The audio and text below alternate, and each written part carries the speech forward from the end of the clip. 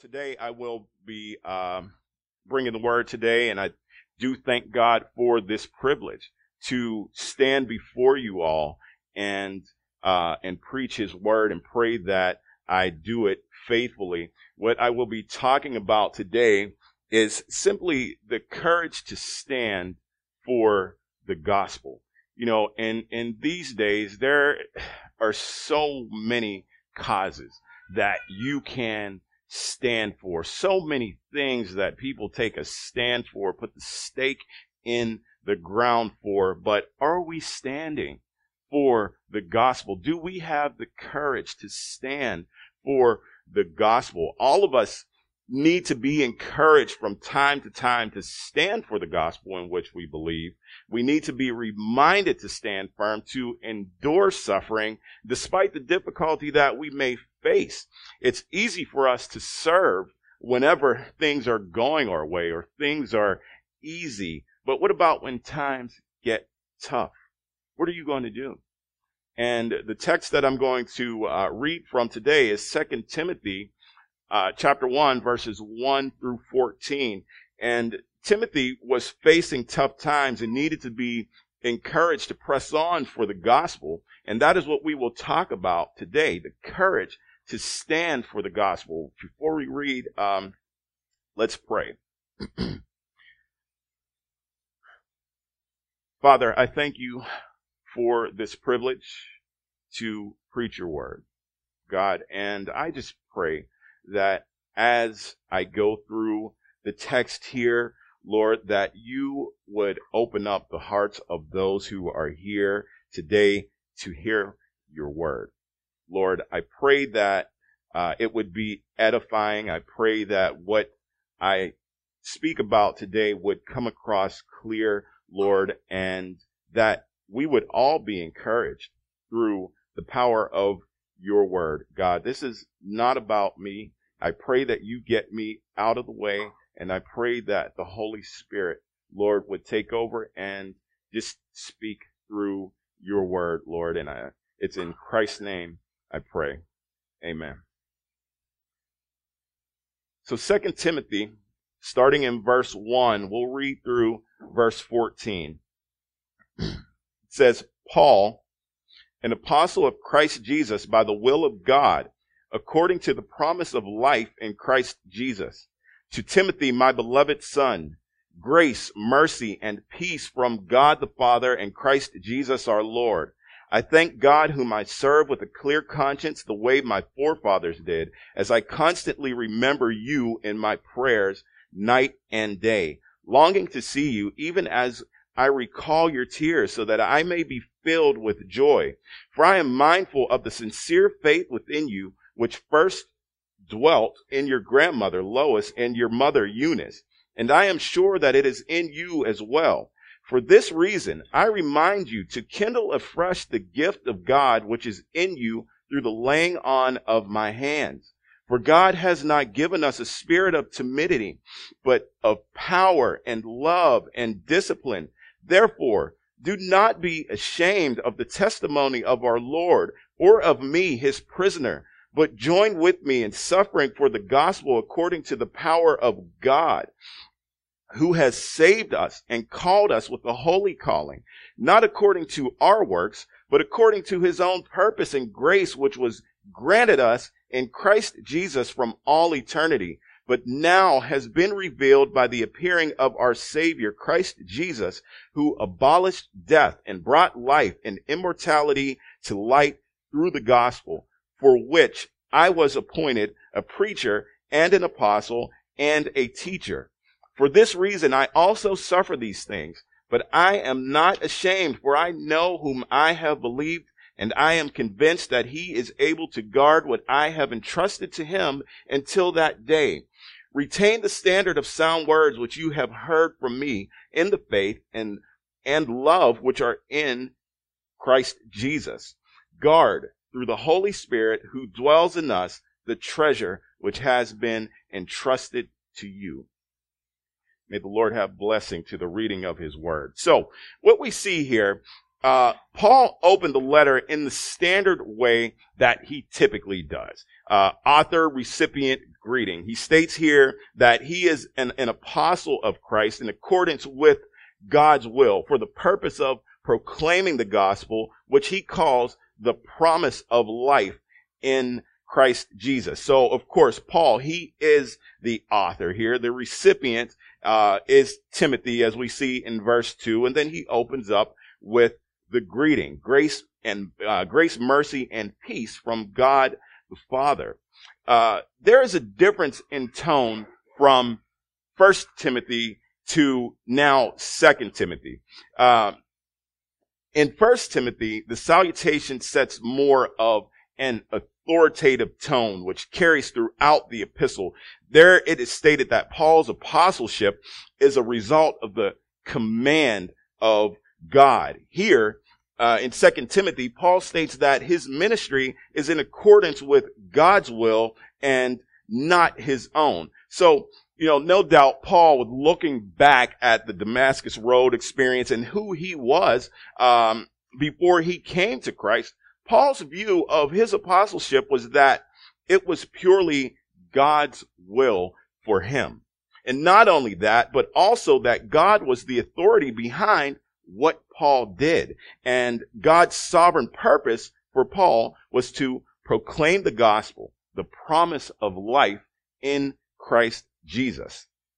Now, while Paul does not lack the same authority that was exhibited in 1 Timothy, we begin to see that this letter takes on a more personal tone.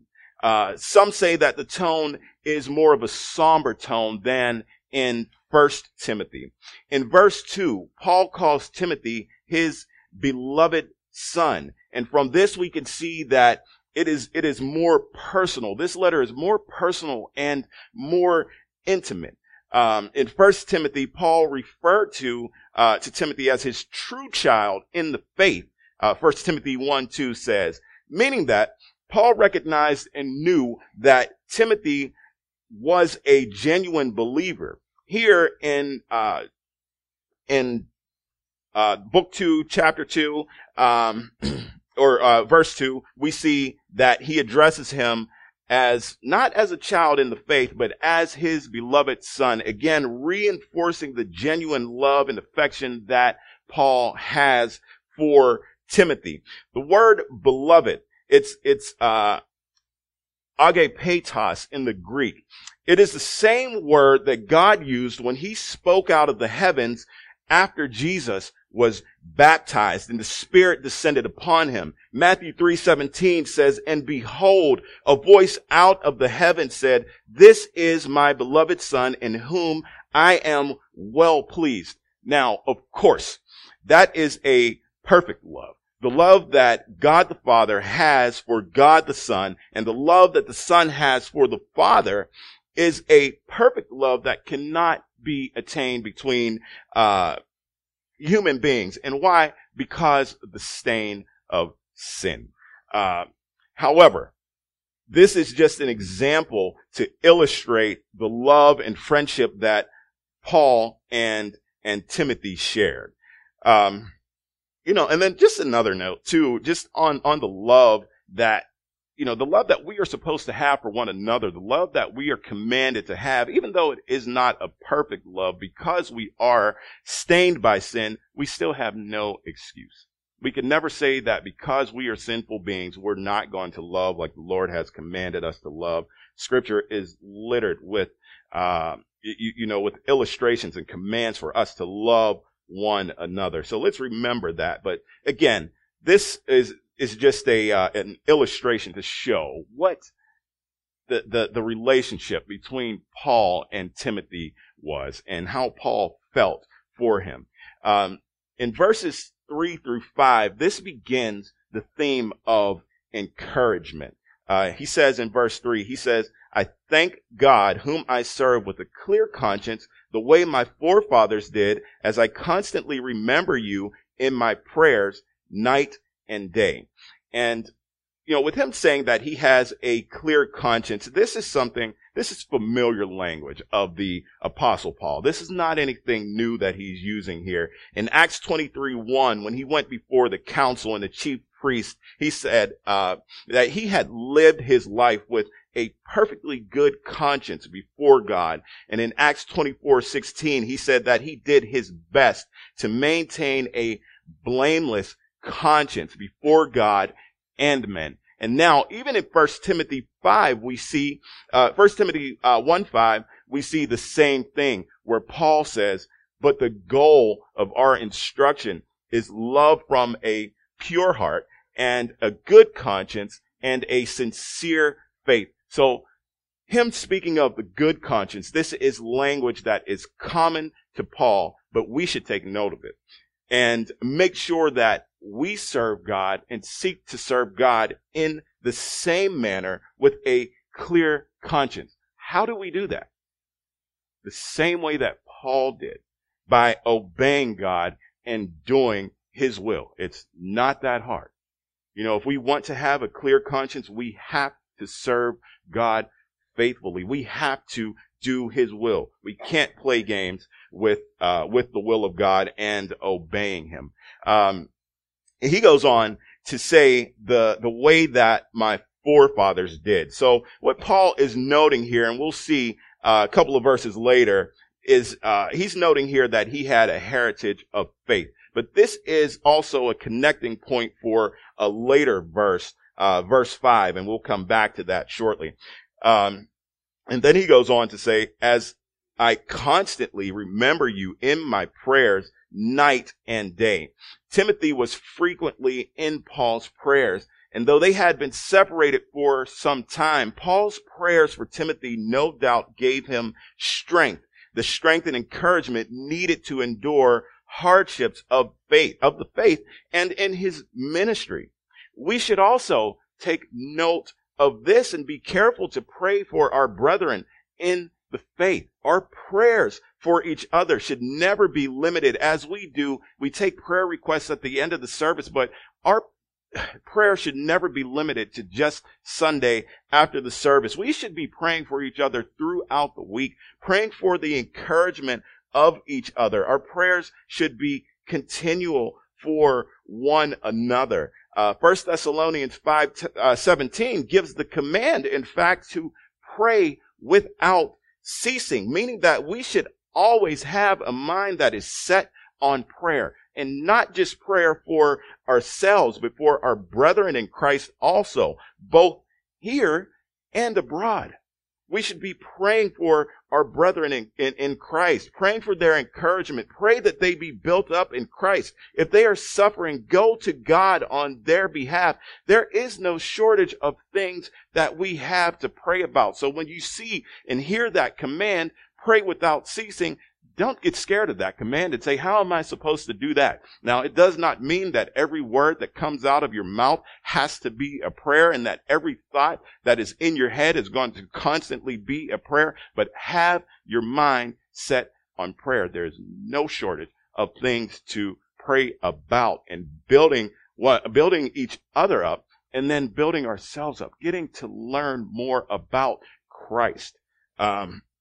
So that's something that we need to note there. Verse 4, it says here, longing to see you, even as I recall your tears, so that I may be filled with joy. This is likely looking back at the last time that they saw each other before they parted ways, and the sadness that was experienced. The sadness that Timothy experienced moved him to tears. But we see here that there is also anticipation of being able to see each other again and experiencing the joy of being reunited. Turn with me to 2 Timothy chapter 4, verses 9 through 13 we'll read.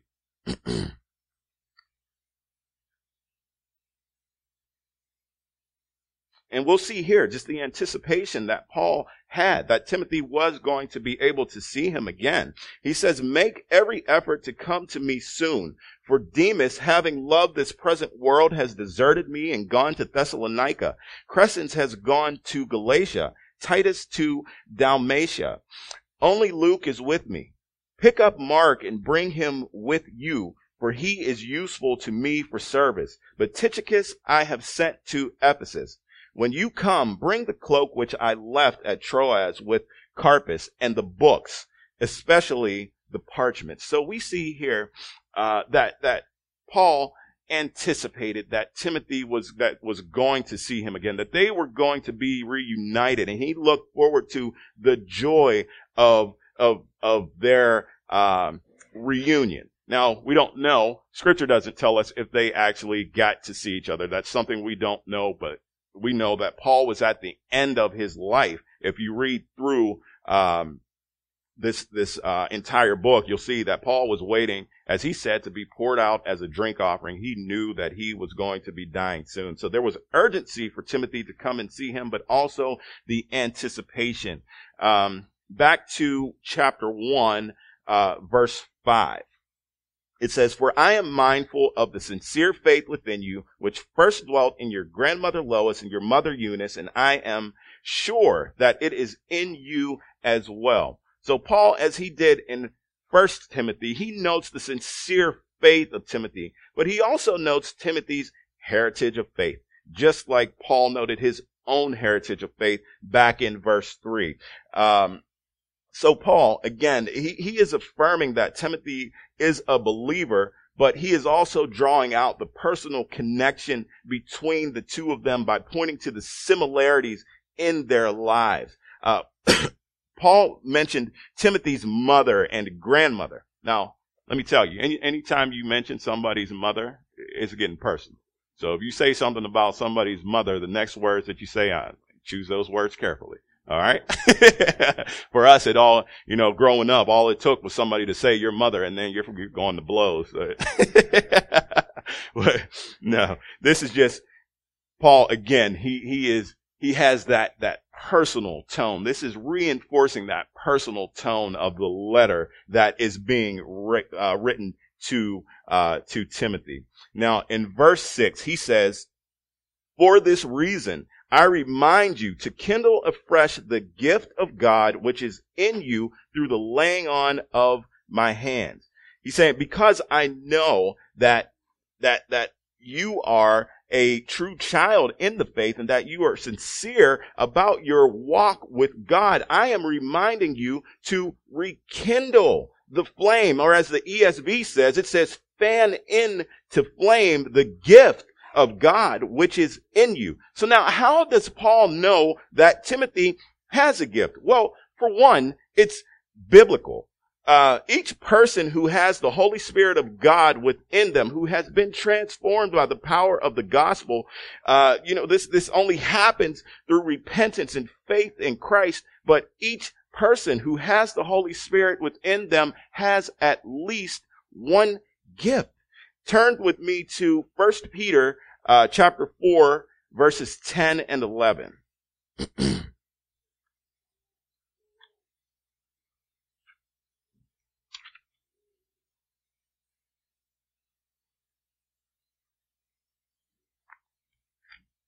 Starting in verse 10, he says, "As each one has received a special gift, employ it in serving one another as good stewards of the manifold grace of God. Whoever speaks is to do so as one who is speaking the utterances of God. Whoever serves is to do so as one who is serving by the strength which God supplies, so that in all things God may be glorified through Jesus Christ, to whom belongs the glory, dominion, forever and ever." So we see from this that every person, again, who belongs to Christ has at least one spiritual gift. Turn back to 2 Timothy. And I'm gonna tell you, if I'm turning faster than any of you are today, that's bad, because I'm only one-handed. So, so keeping with the theme of being a personal letter, Paul says that the gift that is in Timothy is through the laying on of his hands. Now, listen, there is much that could be said about this, but for today, let's suffice it to say that this is a reference to Timothy's ordination, of which Paul was a part. 1 Timothy 4:14 reads, it says, "Do not neglect the spiritual gift within you, which was bestowed on you through prophetic utterance with the laying on of hands by the presbytery." This is when Timothy was ordained, Paul is saying that he was a part of that. Now, that verse there too, 1 Timothy 4:14, also speaks to the importance of the plurality of elders as well. You know, there are no lone soldiers in this. This shows how important it is to have a plurality of elders, and not just one person who is serving as pastor and as elder and has that mindset that, listen, this is my pulpit. This is my church. I am the elder. I am the pastor. I'm not sharing this with anyone. No, it's biblical to have that plurality of elders so that you can, you can see the gifts that are in the congregation and make sure that you are pushing those who are in the church to use their gifts within the Lord. You know, we have to look after each other. It's a responsibility. It's not something that, you know, that you just get put out front for show, as so many people do, and it's bad. It's bad. But anyway, getting off topic there. Let's get back. The gift. So the specific gift here in verse 6, the specific gift that Timothy was given is not mentioned here. Now chapter 4 verse 5 speaks about the work as an evangelist, but based on what is here in verse 6, we don't know if that is it. The Greek word for gift here is charisma. And it is the same word that is used in 1 Corinthians 12 to enumerate the gifts. But since Timothy's gift is not mentioned here, we don't know even if his gift is on that list. So, and again, you know, the gifts that are mentioned here in Scripture, that are contained in Scripture, it is not a full, exhaustive list of the gifts that God gives to his children. So we don't know what it is that Timothy, the gift that Timothy was given here at this time. But, regardless, Paul and Timothy both know what the gift is, and Paul is telling Timothy to keep it ablaze. It is not that the fire went out on his gift, but possibly that he was not using it to the full force or capacity that, you know, or with the full strength that God had given him within that gift. So Paul is saying, listen, turn it up, keep it ablaze. Don't let that fire go out. And this is the same type of encouragement that we have to give to each other whenever we see someone who is not using their gift to its full capacity. We know that they are gifted. They have started working in some area, and that flame may start to go out. Not that it has burnt out, but they're not using that gift. So we have to spur each other along and say, use that gift. Keep it ablaze. Don't let this thing go to waste. It's not yours to sit on. God gave it to you for a purpose. Verse 7, he says, for God has not given us a spirit of timidity, but of power and love and discipline. Now, there is also the translation, which I like better. It says, for God has not given us the spirit of fear. But the original translation of this word fear or timidity, it came from an extra biblical resource that is strong, a strong word that is used for cowardice, and it has the connotations of someone who flees from battle. And this is not the spirit that comes from God. This spirit is one, because, you know, this spirit that comes from God is one that is one of power, and that is one of love, and one of a sound mind. One of fear does not come from God. We know our God is strong and mighty, and in battle there is not one battle that he has lost, nor is there one that he will lose. And God raises up righteous men and prepares them for battle. Proverbs 28:1 says, the wicked flee when no one is pursuing them, but the righteous are as bold as a lion. So if there was any timidity or fear within Timothy, this did not come from God. And the ESV renders the translation, for God gave us a spirit not of fear. So from what I have read, it does seem as though Timothy did have an issue with being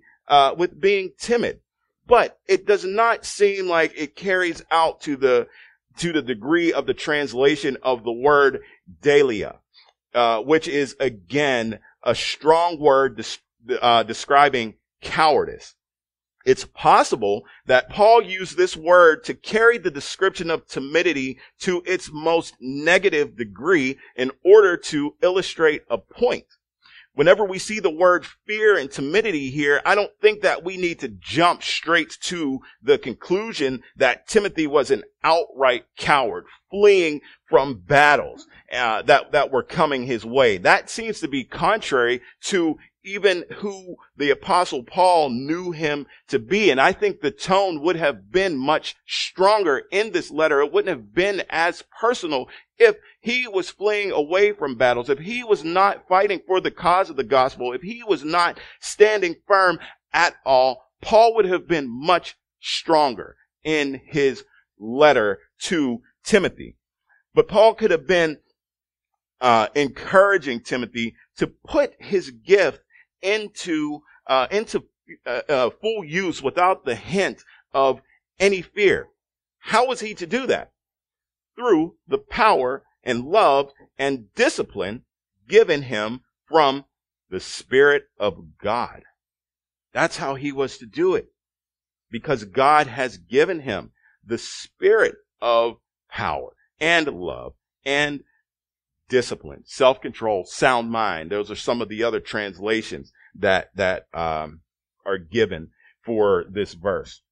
But remember though, even though this letter does not have that same authoritative tone as 1 Timothy, there is still authority behind Paul's words and instruction, and it is God's authority exerted through Paul.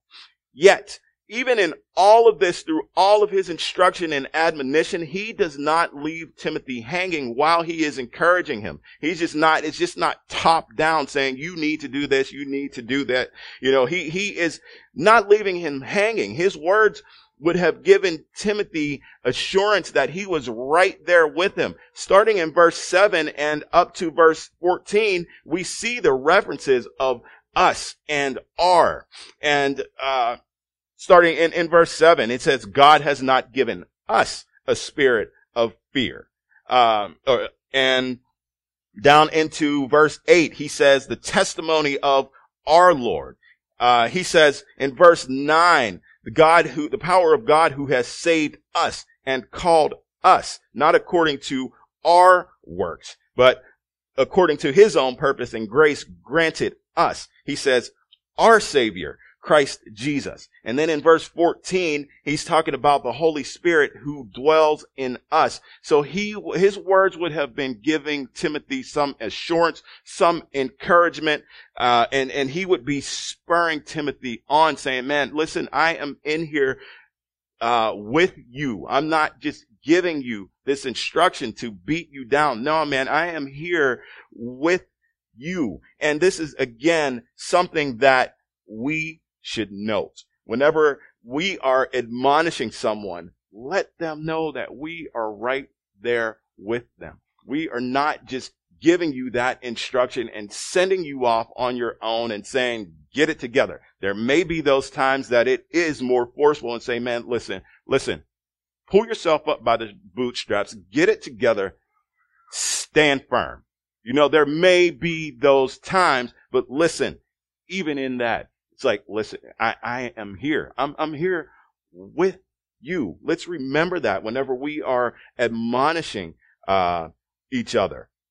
So verses 8 through 10, this is a summary of the gospel. Now, starting in verse 8, he says, therefore. So based on all of these things that I have said up to this point, since God has given us such power, such love, such discipline, such priority of mind, having all of this, do not be ashamed of the testimony of our Lord, nor of me being in prison because of the gospel. That's what it reads. Don't be ashamed of the testimony of our Lord, or of me, his prisoner, but join with me in suffering for the gospel according to the power of God. And when he said, not to be ashamed of him who is in prison, this is because Paul, of course, was locked up in chains. He was in prison, but he considered himself to be the Lord's prisoner. Why can he have that view that he is the Lord's prisoner? Because he was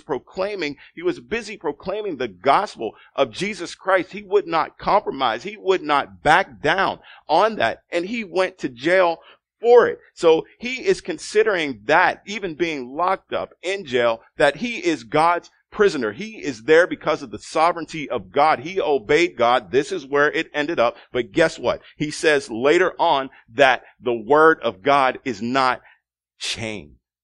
So even though he is there in prison, the gospel was still going to go forth. And he's telling Timothy, listen, don't be ashamed of this. Don't be ashamed of me, but join me or accept your share of suffering for the sake of the gospel, and this through the power of God. Romans 1:16, Paul says, for I am not ashamed of the gospel, for it is the power of God for salvation to everyone who believes, to the Jew first, and also to the Greek. Do not be ashamed.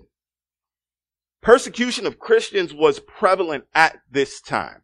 Let's understand that. Emperor Nero had set fire to Rome and blamed it on the Christians.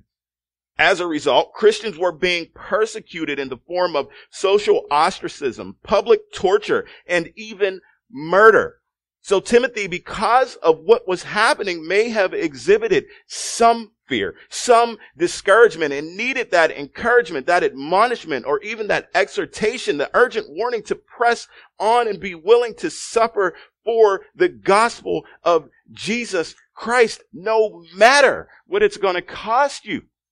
And Timothy, even we see in Hebrews 13 that Timothy did, in fact, go to jail. It talks about Timothy being released in Hebrews 13. So listen, no matter, Paul is telling him, no matter what it's going to cost you, don't be ashamed of this gospel. And again, Paul is giving a brief explanation of what this gospel is. Let's take a look at verses 9 and 10. It says, who has saved us and called us with a holy calling, not according to our works, but according to his own purpose and grace, which was granted us in Christ Jesus from all eternity.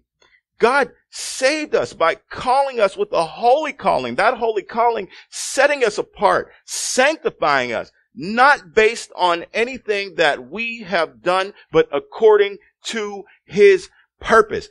That is what he is telling Timothy. That is the same thing for us today. Our salvation is not of our own works. It's not by anything that we have done, but Christ and Christ alone.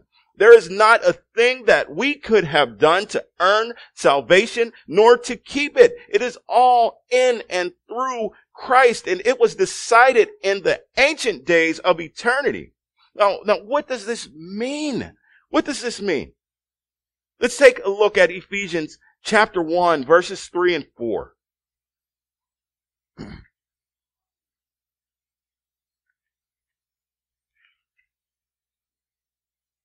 Ephesians 1, 3 and 4 says, blessed be the God and Father of our Lord Jesus Christ, who has blessed us with every spiritual blessing in the heavenly places in Christ, just as he chose us in him before the foundation of the world, that we would be holy and blameless before him. This is before the foundation of the world that God chose us. Let's look at 1 Peter. Turn back to 1 Peter chapter 1.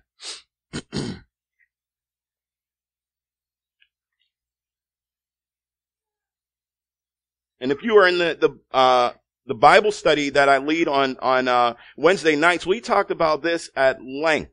So this is going to be nothing new to those of you who are in Bible study. But listen, this is important. We talked about the importance of it even while we were going through this in the study. But verses 1 and 2, it says, Peter, an apostle of Jesus Christ, to those who reside as aliens scattered throughout Pontus, Galatia, Cappadocia, Asia, and Bithynia, who are chosen according to what?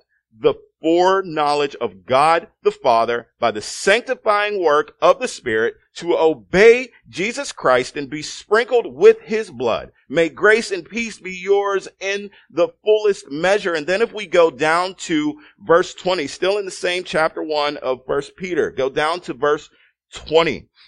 And let's read verses 20 and 21. It says, for he was foreknown before the foundation of the world, but has appeared in these last times for the sake of you, who through him are believers in God, who raised him from the dead and gave him glory, so that your faith and hope are in God. The plan of Christ was known before the foundation of the world. God saved us and called us according to his own purpose and grace granted in who? Christ Jesus. When? Before the foundation of the world. Does this not encourage you? Does this not give you hope? This plan, this mystery has now been revealed in Christ by his appearing. Though Paul refers to Christ's second coming multiple times in Scripture, what he is talking about here in verse 10, the appearing of our Savior Christ Jesus, he is talking about the incarnation of Christ in the flesh.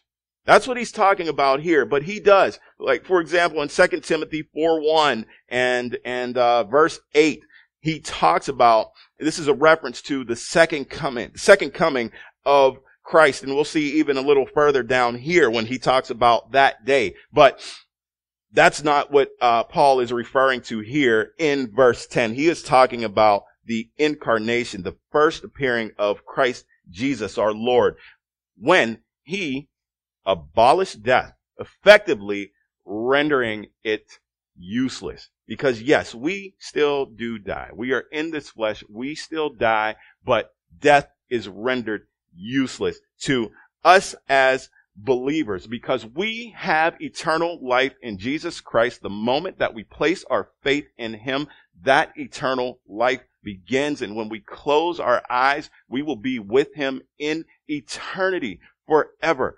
living with him without any sin.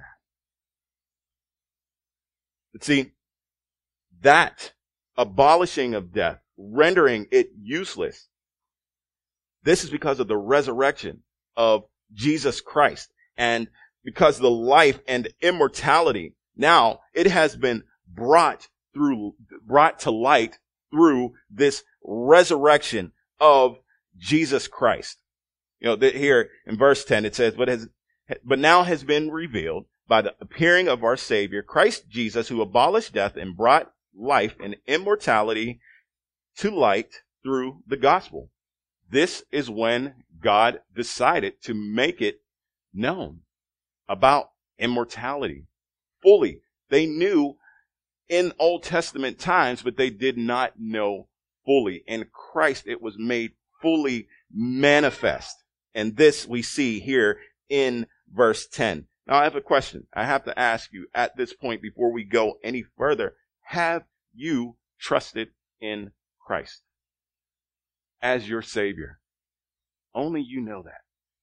Or are you still trusting in things or trusting in something else or trusting your good works to get you into heaven, to earn a relationship with the Savior, with God? Jesus said, I am the way and the truth and the life. No one comes to the Father except through me. Have you trusted in Christ? Have you trusted in the message of the gospel of Jesus Christ for the forgiveness of sin?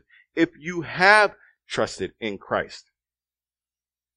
Are you ready to suffer? Have you purposed in your mind that you are going to suffer for the sake of the gospel?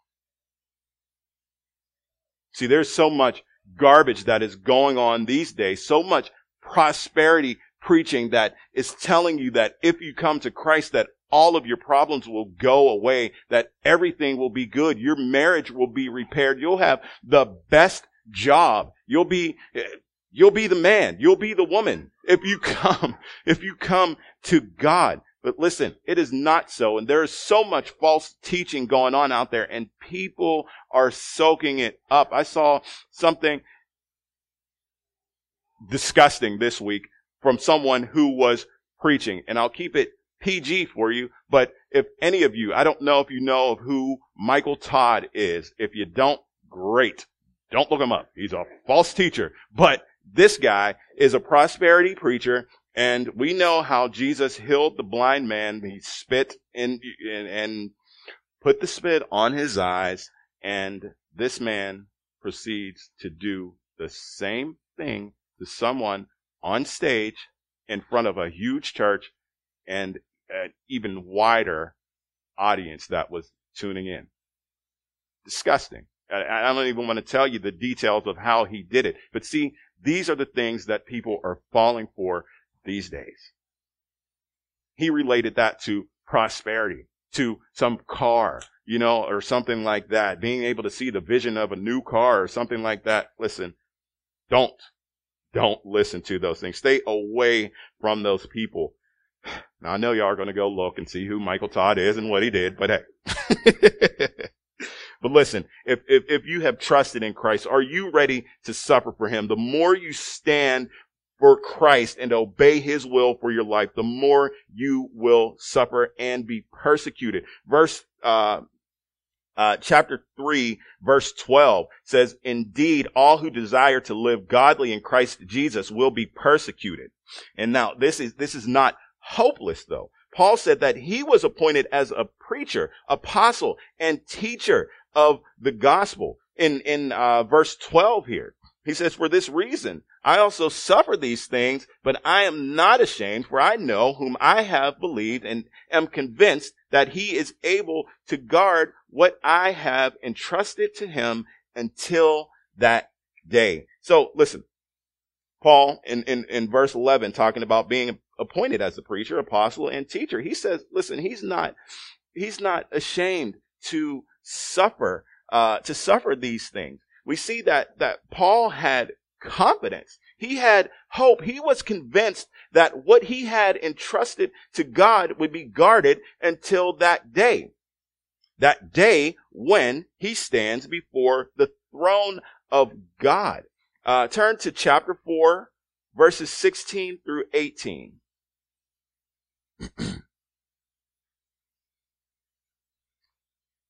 Starting in verse 16, it says, "At my first defense, no one supported me, but all deserted me. May it not be counted against them. But the Lord stood with me and strengthened me so that through the proclamation that through the proclamation might be fully accomplished and all the Gentiles might hear, and I was rescued out of the lion's mouth. The Lord will rescue me from every evil deed and will bring me safely to his heavenly kingdom. To him be the glory forever and ever.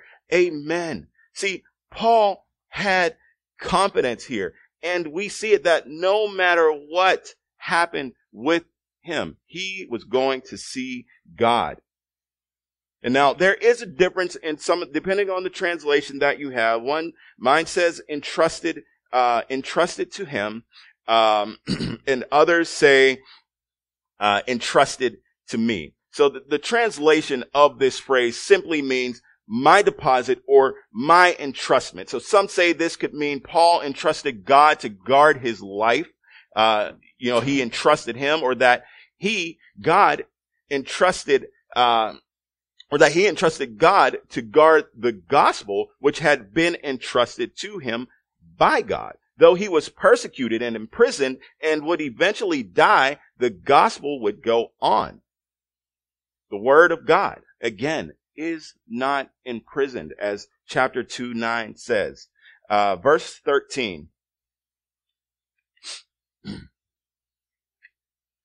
Verse 13 says, retain the standard of words which you have heard from me in the faith and love which are in Christ Jesus. See, this is important because later on Paul says that the time will come when they will not endure sound doctrine. So what he's saying here, and some of your translations may read, it's saying, so hold to the pattern of sound doctrine that you have heard from me in faith and love which are in Christ Jesus. The faith to hear it and believe, the love to teach it patiently, which are in Christ Jesus. So, verse 14, what does he say? He says, guard through the Holy Spirit who dwells in us the treasure which has been entrusted to you. This treasure is the gospel of the Lord and Savior Jesus Christ. Guard it. Guard it. So as it was with Timothy, so it is with you. Guard the treasure which has been entrusted to you. This great gospel of the Lord Jesus Christ, which has saved you from the wrath of God, which has set you apart through his holy calling to live a life according to his purpose. Listen, you are no longer your own. You have been bought with a price, and that price is the shed blood of the Lord Jesus Christ on Calvary for your sin. He took on your shame as he hung from that cross. Don't you dare be ashamed of him. Proclaim his gospel both in season and out of season, whether people want to hear it or not. Add gasoline to the fire of the gift that may be dimly burning right now. Set it ablaze. Rekindle that fire. Do not be afraid to suffer persecution for this glorious gospel that has brought us out of darkness into the glorious light of our King Jesus, who is reigning on the throne as his enemies are being made his footstool. Be as bold as a lion and fight the good fight of faith that the Lord has set before you. Do not fear man who may be able to kill you. You may have to suffer up to the point of death, but do not fear them. That is the enemy's only threat to us, that they can kill us, but they cannot harm our soul. Do not fear men. Jesus Christ, he has conquered death, so there is no reason for you to fear. So even if you suffer to this point of death, death has no claim on you. There is no sting. You are immediately in the presence of God, who cares and loves perfectly your eternal soul. Fear him, the one who can destroy both body and soul in hell. If you should suffer, no matter to what degree it is, we don't know what you are going to suffer, but the promise of the word is that you will. We read it. If you desire to live a godly life, you will be persecuted. But if you should suffer, what should your response be? Rejoice. Rejoice that you are counted worthy to suffer as our Savior did. And I'll take you to the words of our master teacher, Jesus Christ, in Matthew 5, verses 10 through 12. It says this. It says, blessed are those who have been persecuted for the sake of righteousness, for theirs is the kingdom of God. Blessed are you when people insult you and persecute you and falsely say all kinds of evil against you because of me. Rejoice and be glad, for your reward in heaven is great. For in the same way they persecuted the prophets who were before you. May you stand. May you be encouraged to suffer for the gospel of Jesus Christ.